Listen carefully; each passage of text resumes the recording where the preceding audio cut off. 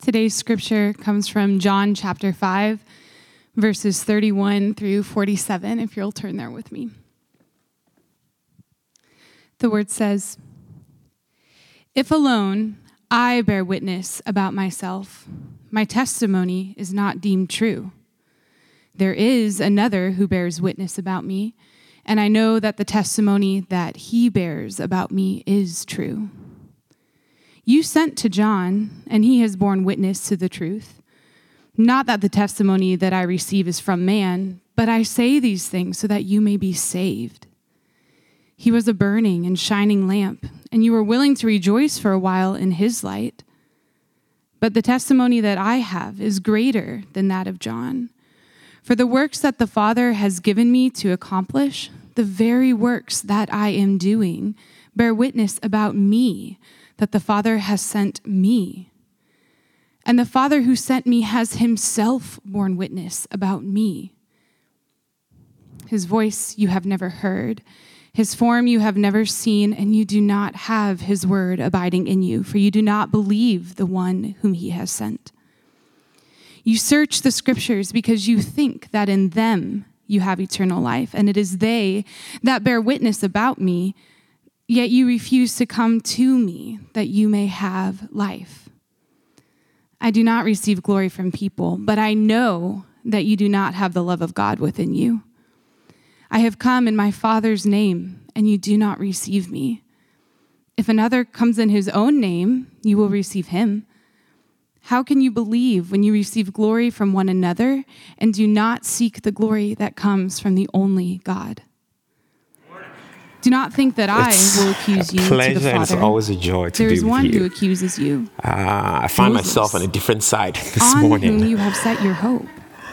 For if you believed Moses, you would believe like me, Matthew for said, he I wrote of me. do not take this lightly. But if you do not believe his writings, it is humbling. How will you believe my words? Speaking and preaching the word of God is humbling, and I take that very seriously. So this morning, I want us to continue through the journey that we've been on in the Gospel of John. It's been a wonderful journey so far, and I want to pose a question or two to you. Think about it. Why do we struggle to believe in Jesus? What is it that is stopping us from believing in Christ wholeheartedly? Ponder on those questions as we pray. Please pray with me. Lord Jesus, we thank you. We thank you that in your mercy and grace, you have gifted us with another day. We acknowledge your sovereignty and lordship over us. Father, we pray that this morning as we dive into your word, that you will cause us to know you as you are, to love you supremely and to serve you wholly, and that we can adore you fully. Lord, let us respond to your grace, knowing that we do not possess the power to obey you, but that your love alone enables us to serve you. Father, help us to see you and know you and believe in you completely. We thank you. In Jesus' name we pray. Amen. Well, I asked a couple of questions, and I'm sure you're thinking about them, you're pondering about them.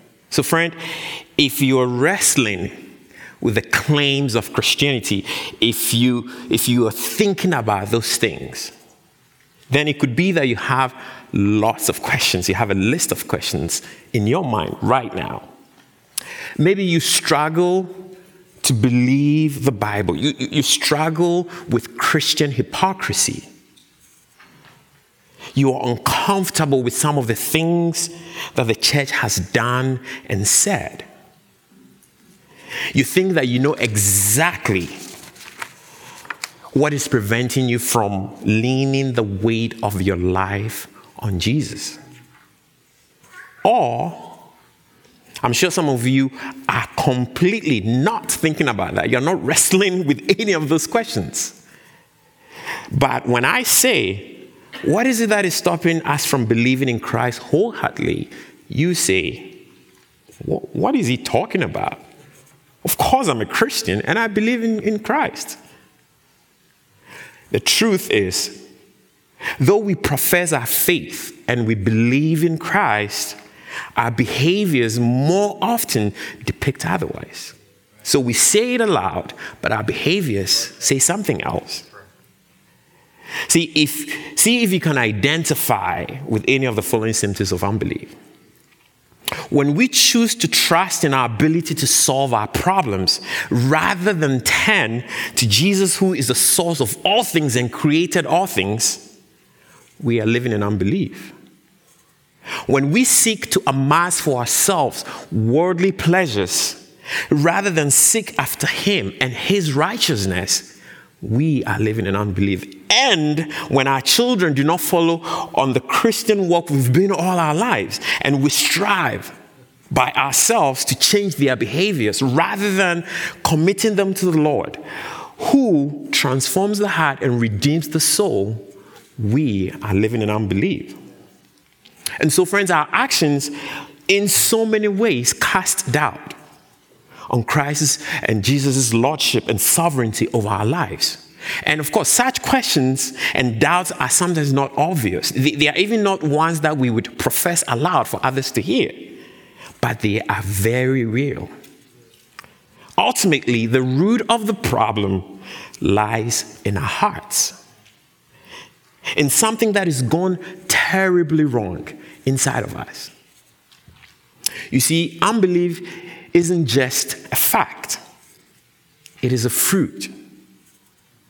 It's true in every moment and every situation that either faith is present or faith is absent.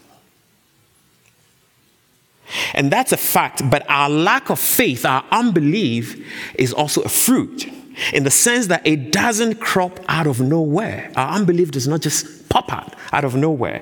It is the fruit, the inevitable result of our spiritual idolatry. We do not trust Jesus because we are still trusting something else. And that is true. So imagine this. You encounter a man, a blind man, and he claims categorically that the color red does not exist. And so you take your time and you decide, okay, I'm going to explain to this guy why the color red exists. You talk about the hues, you talk about where you can even see it in nature, and then it hits you. Wait, you can't see color because you're blind. And you explain all of that, and then it suddenly hits you that you are approaching this the wrong way. Right? This is the thing. It is not whether the color red exists or it doesn't. Rather, that the man you're trying to convince actually cannot see. He is blind. And the same principle holds true spiritually. Why do we not perceive Jesus as supremely and exclusively worthy of all our trust? Why do we question that? It is because our chosen idols, the people and things we are clinging to and trusting in, instead of him, Jesus, they completely blind us to the truth and power of Jesus. And that is exactly what is going on in John 5. So in the text that we just read, John brings us along this journey where we take a front row seat to a compassionate conversation Jesus is having with the Jews. The backdrop to this conversation is when Jesus performed a miracle at the pool of Bethesda on the Sabbath. He healed an invalid who has been so for 38 years, and he asks him to pick up his bed and walk. The man, of course, is healed, and he goes about sharing the good news. The Jews see the man carrying his bed on the Sabbath, and they question him as to why he was working on the Sabbath. And they later find out that it was Jesus who had healed him. And that is where we come on the scene where Jesus is having a conversation with them after they've questioned him as to why he is doing such work on the Sabbath. In fact, in chapter 5, verse 6, the scripture says that they sought to persecute him for doing these things on the Sabbath. So, Jesus being Jesus, he takes time to speak to them, to explain to them what is going on. You see, the Jews, they couldn't bring themselves to accept that Jesus is breaking the norms. Remember the norm that he broke? He spoke to a woman at the well, a Samaritan woman at that. That's another norm breaking, right? And even equating himself with God the Father. As he declares in chapter 5 verse 7, he says that my Father is working until now, and I am working. Right? And so they sought to kill him for saying that, for making himself equal with the Father. They refuse to believe that Jesus is who he says he is. Well, we know this. Unbelief is alive and well in their hearts. But they don't see that as unbelief, do they? They do not see that. They think they are believing the truth, right? Of course, we know who you really are, Jesus. We know you. You are just a man like us. You know, why should we trust in a regular guy like you, right? And an arrogant one at that. Why should we believe you? Of course, Jesus knows the real reason they refuse to believe in him. It has nothing to do with a lack of evidence of the truth of his deity or authority. It has nothing to do with that. Right. Instead, it has everything to do with the false gods they are clinging to in their hearts. And so the theme is going on, there's something here. It's a heart thing. So Jesus takes a moment, of course, to lovingly explain to them what the real problem is, both in their lives back then and, of course, in our lives today. It relates, right? And so if we're to put all of that in one sentence, which is going to be our main point, the thing, that one thread that connects the Jews and us today, what would that be? It is this: the rational evidence is not the root obstacle to faith. Idolatry is. We have enough evidence. Rational evidence is not the root obstacle to faith. Idolatry is. Friends, we don't need more evidence of or testimony of Jesus' nature, person, and character in order to trust him. We don't. We already have plenty. The true nature of our problem lies within us. It is the idols, the false gods we already are clinging to in our hearts instead of him. So this morning, we're going to just look at just 2 points to help us along this journey, to help us to discover why it is so difficult. We find it difficult to believe in Jesus. Point number 1. There is an abundance of reliable witnesses to the truth of Jesus. There is a myriad of witnesses, and they are reliable, of course, to who Jesus is. There are so many of them, but we'll focus on 3. First witness, John the Baptist. If you look in verse 31, Jesus makes clear that he alone cannot bear witness about himself. It says, if I alone bear witness about myself, my testimony is not true. In making such a reference and making such statement, he is not only referencing the Old Testament rule that requires 2 witnesses to establish testimony. But what he's emphasizing, in fact, is that you don't have to take his word for it. There are others like John the Baptist, who was sent before him to prepare the way before he comes. And in John 1 from verse 6, it says, there was a man sent from God whose name was John. He came as a witness to bear witness about the light, that all might believe through him. He was not the light, but came to bear witness about the light. And in John 1:32, John doubles down on the same testimony. He says, and John bore witness, I saw the Spirit descend from heaven like a dove, and it remained on him. I myself did not know him, but he who sent me to baptize with water said to me, he on whom you see the Spirit descend and remain, this is he who baptizes with the Holy Spirit. And I have seen and I have borne witness that this is the Son of God. That is John bearing witness to the person and nature of Christ. And John leaves no doubt in the mind of his audience as to who Jesus Christ is. That was his singular mission. He was a signpost, a faithful witness that God graciously used to confirm the fact that Jesus Christ is truly the Son of God, in whom he, the Father, is well pleased. The second witness is Jesus himself and his work.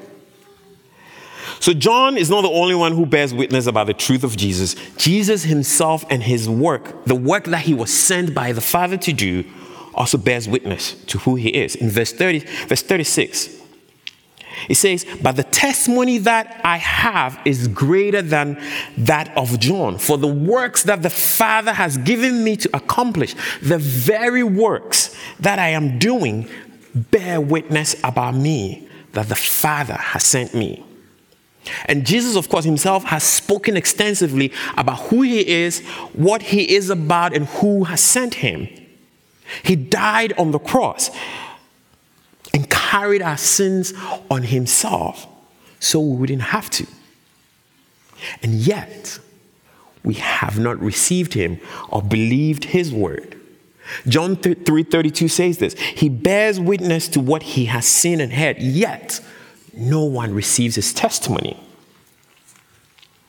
Jesus is telling us that he himself and the work that his Father has sent him to do all bear witness to who he is and what he is about.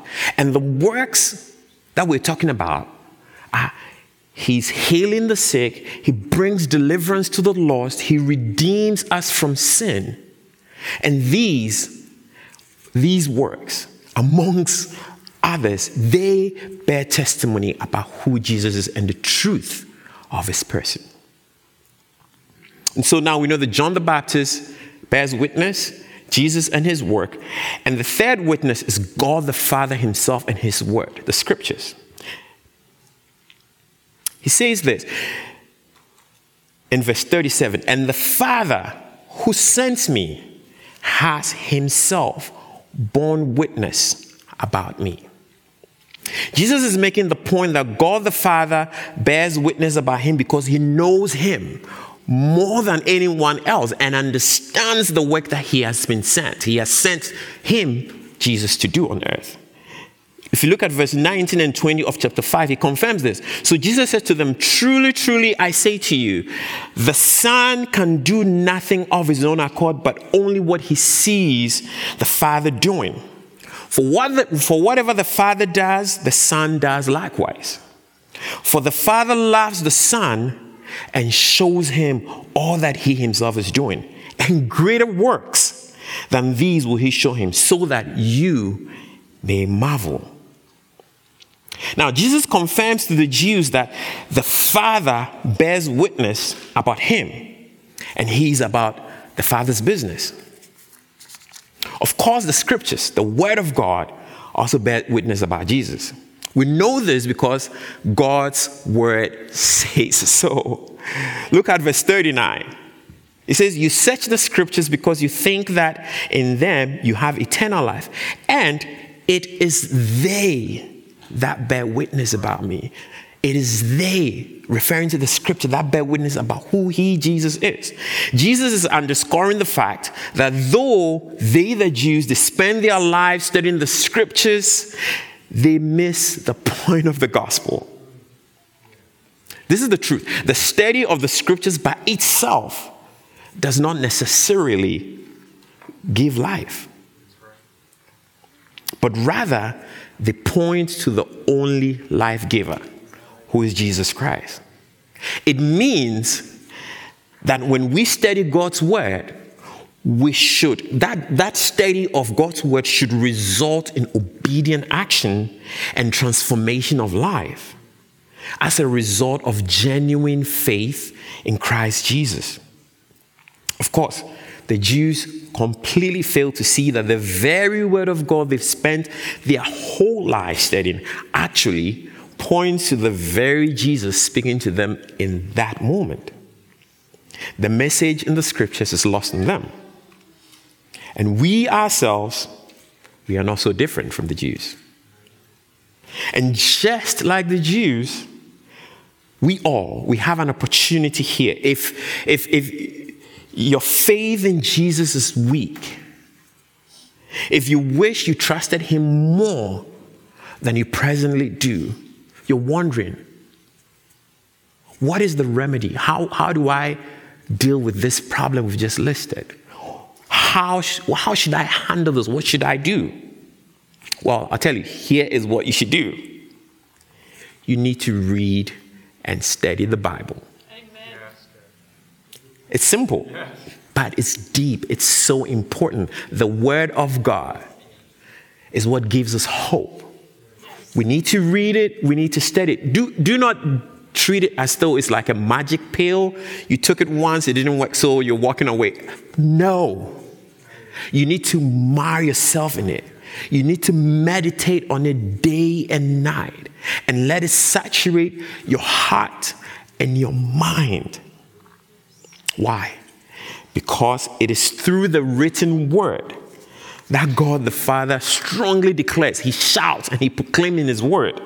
Here is why Jesus is amazing. It is in his word that he says Jesus is worthy of your trust. And it's through his word.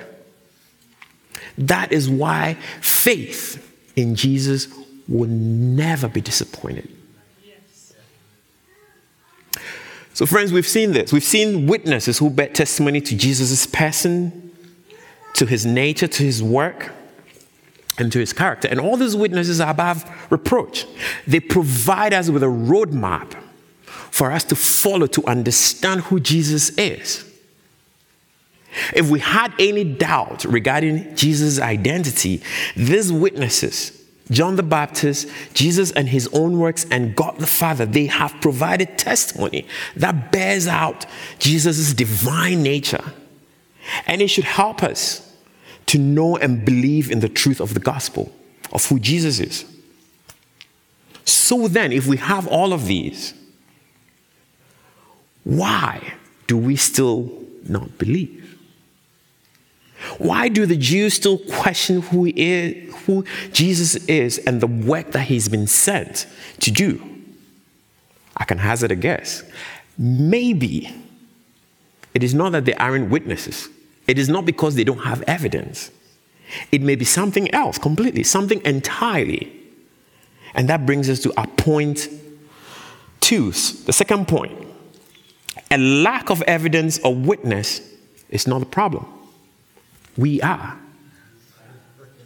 So it is not because we lack evidence, nor testimonies, nor witnesses. We are the problem. Why? Well, like the Jews, we also have the same proof, right? Of who Jesus is and what he has done for us. But we can't seem to grasp the essence of that massive truth because we refuse to let go of what we are holding onto in order to receive the gift of the truth of the gospel.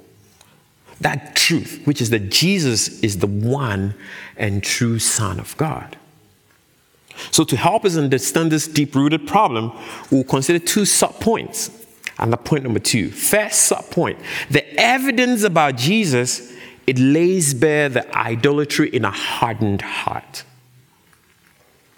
This is what that means. We choose other things and other people over Jesus because those things and those people, they serve our needs. And we would rather trust in them and reject him. Look at verse 43. It says, I have come in my Father's name, and you do not receive me. If another comes in his own name, you will receive him. This is Jesus talking. Jesus is saying here that we don't make any fuss about needing more witnesses or evidence when some other teachers come and they make all kinds of, they make all kinds of truth claims. But as soon as someone like Jesus himself comes in the name of God, well, then we need more evidence. We need more witnesses. We need more signs and wonders and miracles to prove that you are who you say you are. Right? What does that reveal when we do that?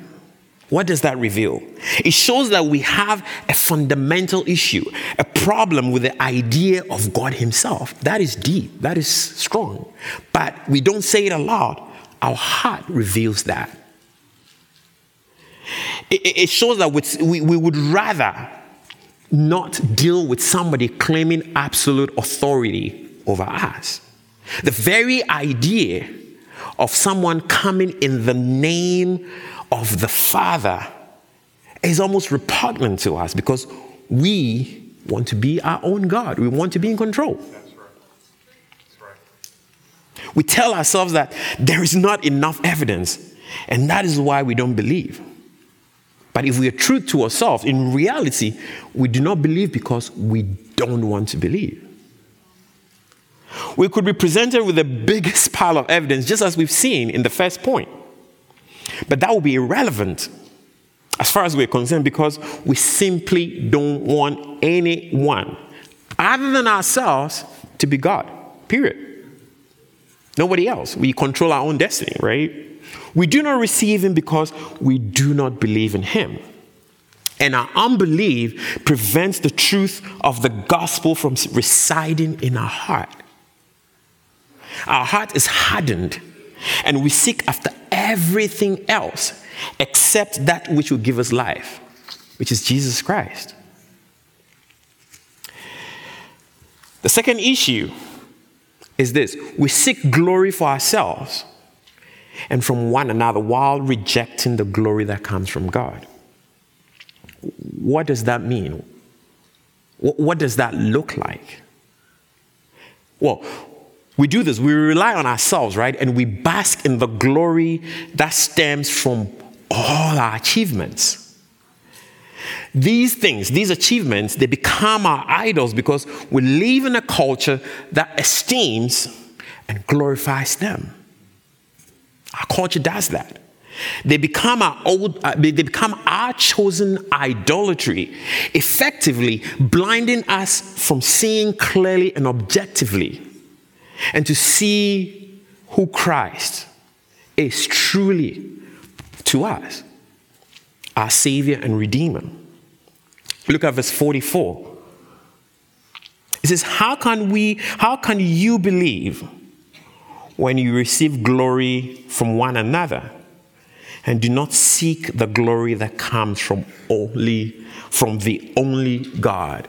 The glory God Jesus is talking about here is not the one that two people meet and say, man, you are awesome. And he said, no, you are awesome. No, it's you are awesome. So they go back and forth. That is not the kind of glory we give in adulation to each other. That's not the kind of glory God is talking about. Jesus is talking about this. By using the phrase receiving glory from one another, Jesus is speaking of the way we cling to the things that are glorious in the eyes of men around us, of course, by ourselves, and those things that are affirmed by the world around us, instead of clinging to what God the Father says is truly glorious, which is his Son, Jesus Christ. We make a willful decision to choose other things over God. Things such as our career, academics, our family, our social and economic standing. Now, we run after these things not because they are bad in and of themselves. They are not. But because they become foremost in our lives. They take precedence over God in our lives. And so they become idols. And make no mistake, this is is a plan of the evil one. It's a scheme designed by the devil to turn us away from God and keep us deep in sin. 2 Corinthians 4, verse 4 says this: in their case, the God of this world has blinded the minds of the unbelievers to keep them from seeing the light of the gospel of the glory of Christ, who is the image of God. So, in light of all this, what are we to do? How are we to respond?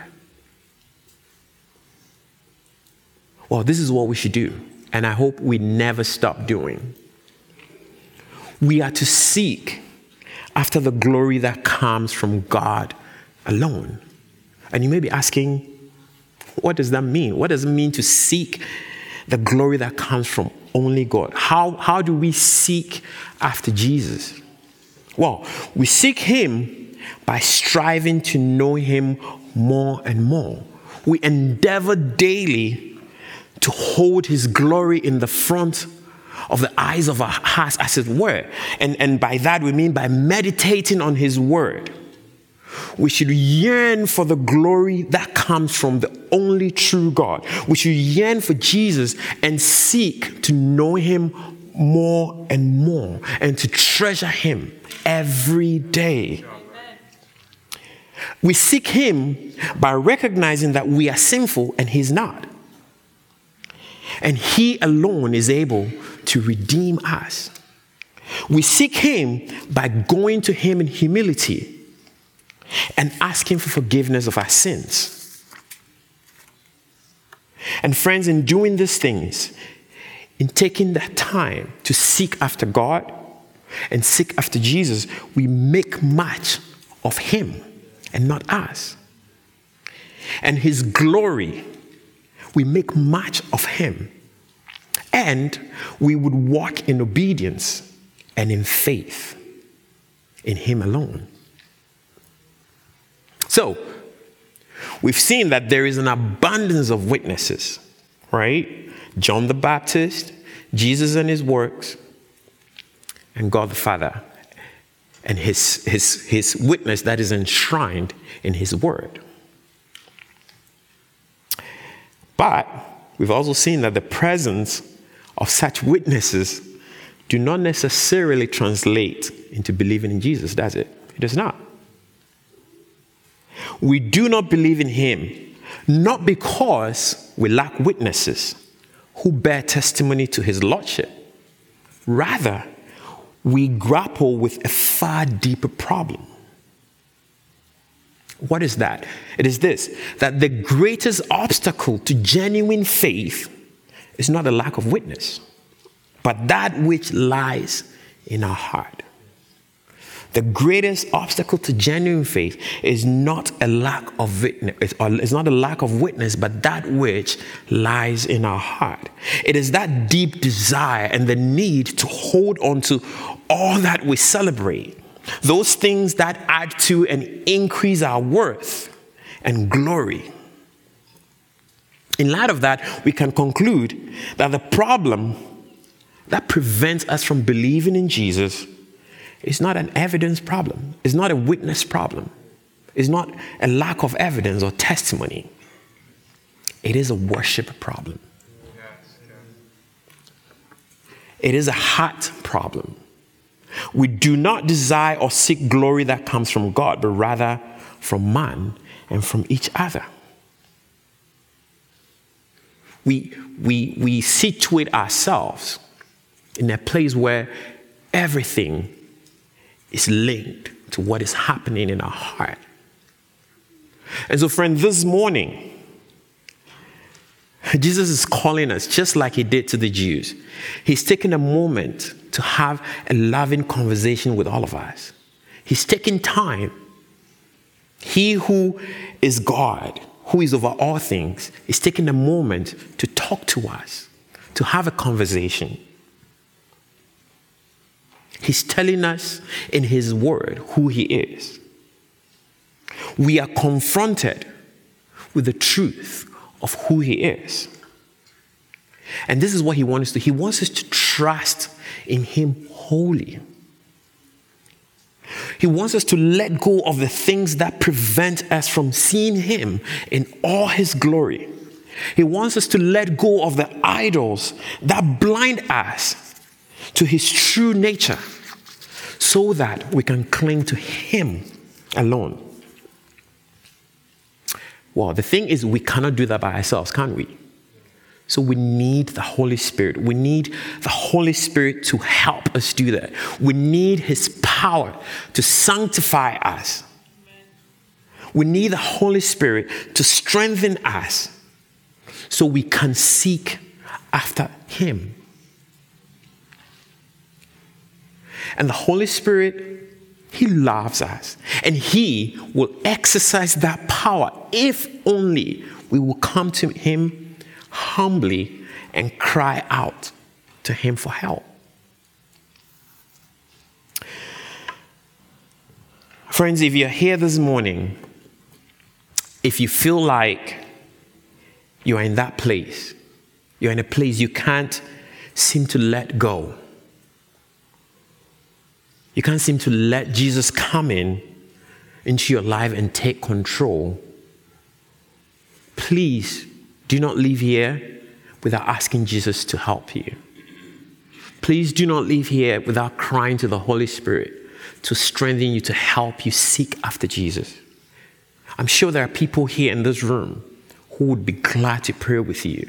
If you find yourself struggling, having those questions that we talked about at the beginning, please do not walk out without asking for help, asking the Holy Spirit to help you. I'm sure there are people here who would gladly pray with you. I'll be one of those. Please come and see me. I'll be happy to pray. See Chris, Josh, and Matthew, or any other person you're comfortable with praying to pray for you if you need that.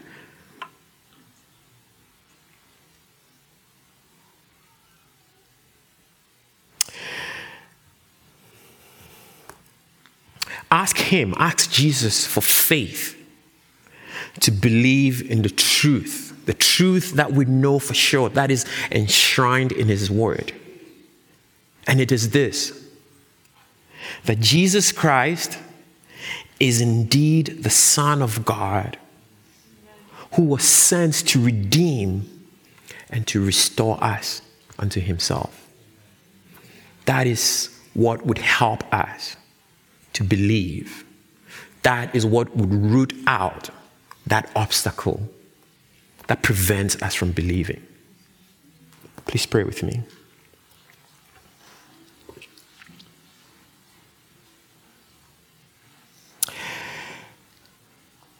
Dear God, we thank you for the revelation we have received through your word this morning. We thank you that you sent your Son to come into this world to accomplish your work that you set before him. Father, we pray this moment, asking that you help us to see you beyond the things that will blind us. Father, that you'd help us to see who Jesus is in our lives. Lord Jesus, we ask that you take away those things that have become idols in our lives and have taken your place in our hearts, Lord. We ask that you forgive us where we have not loved you as we should and have followed others.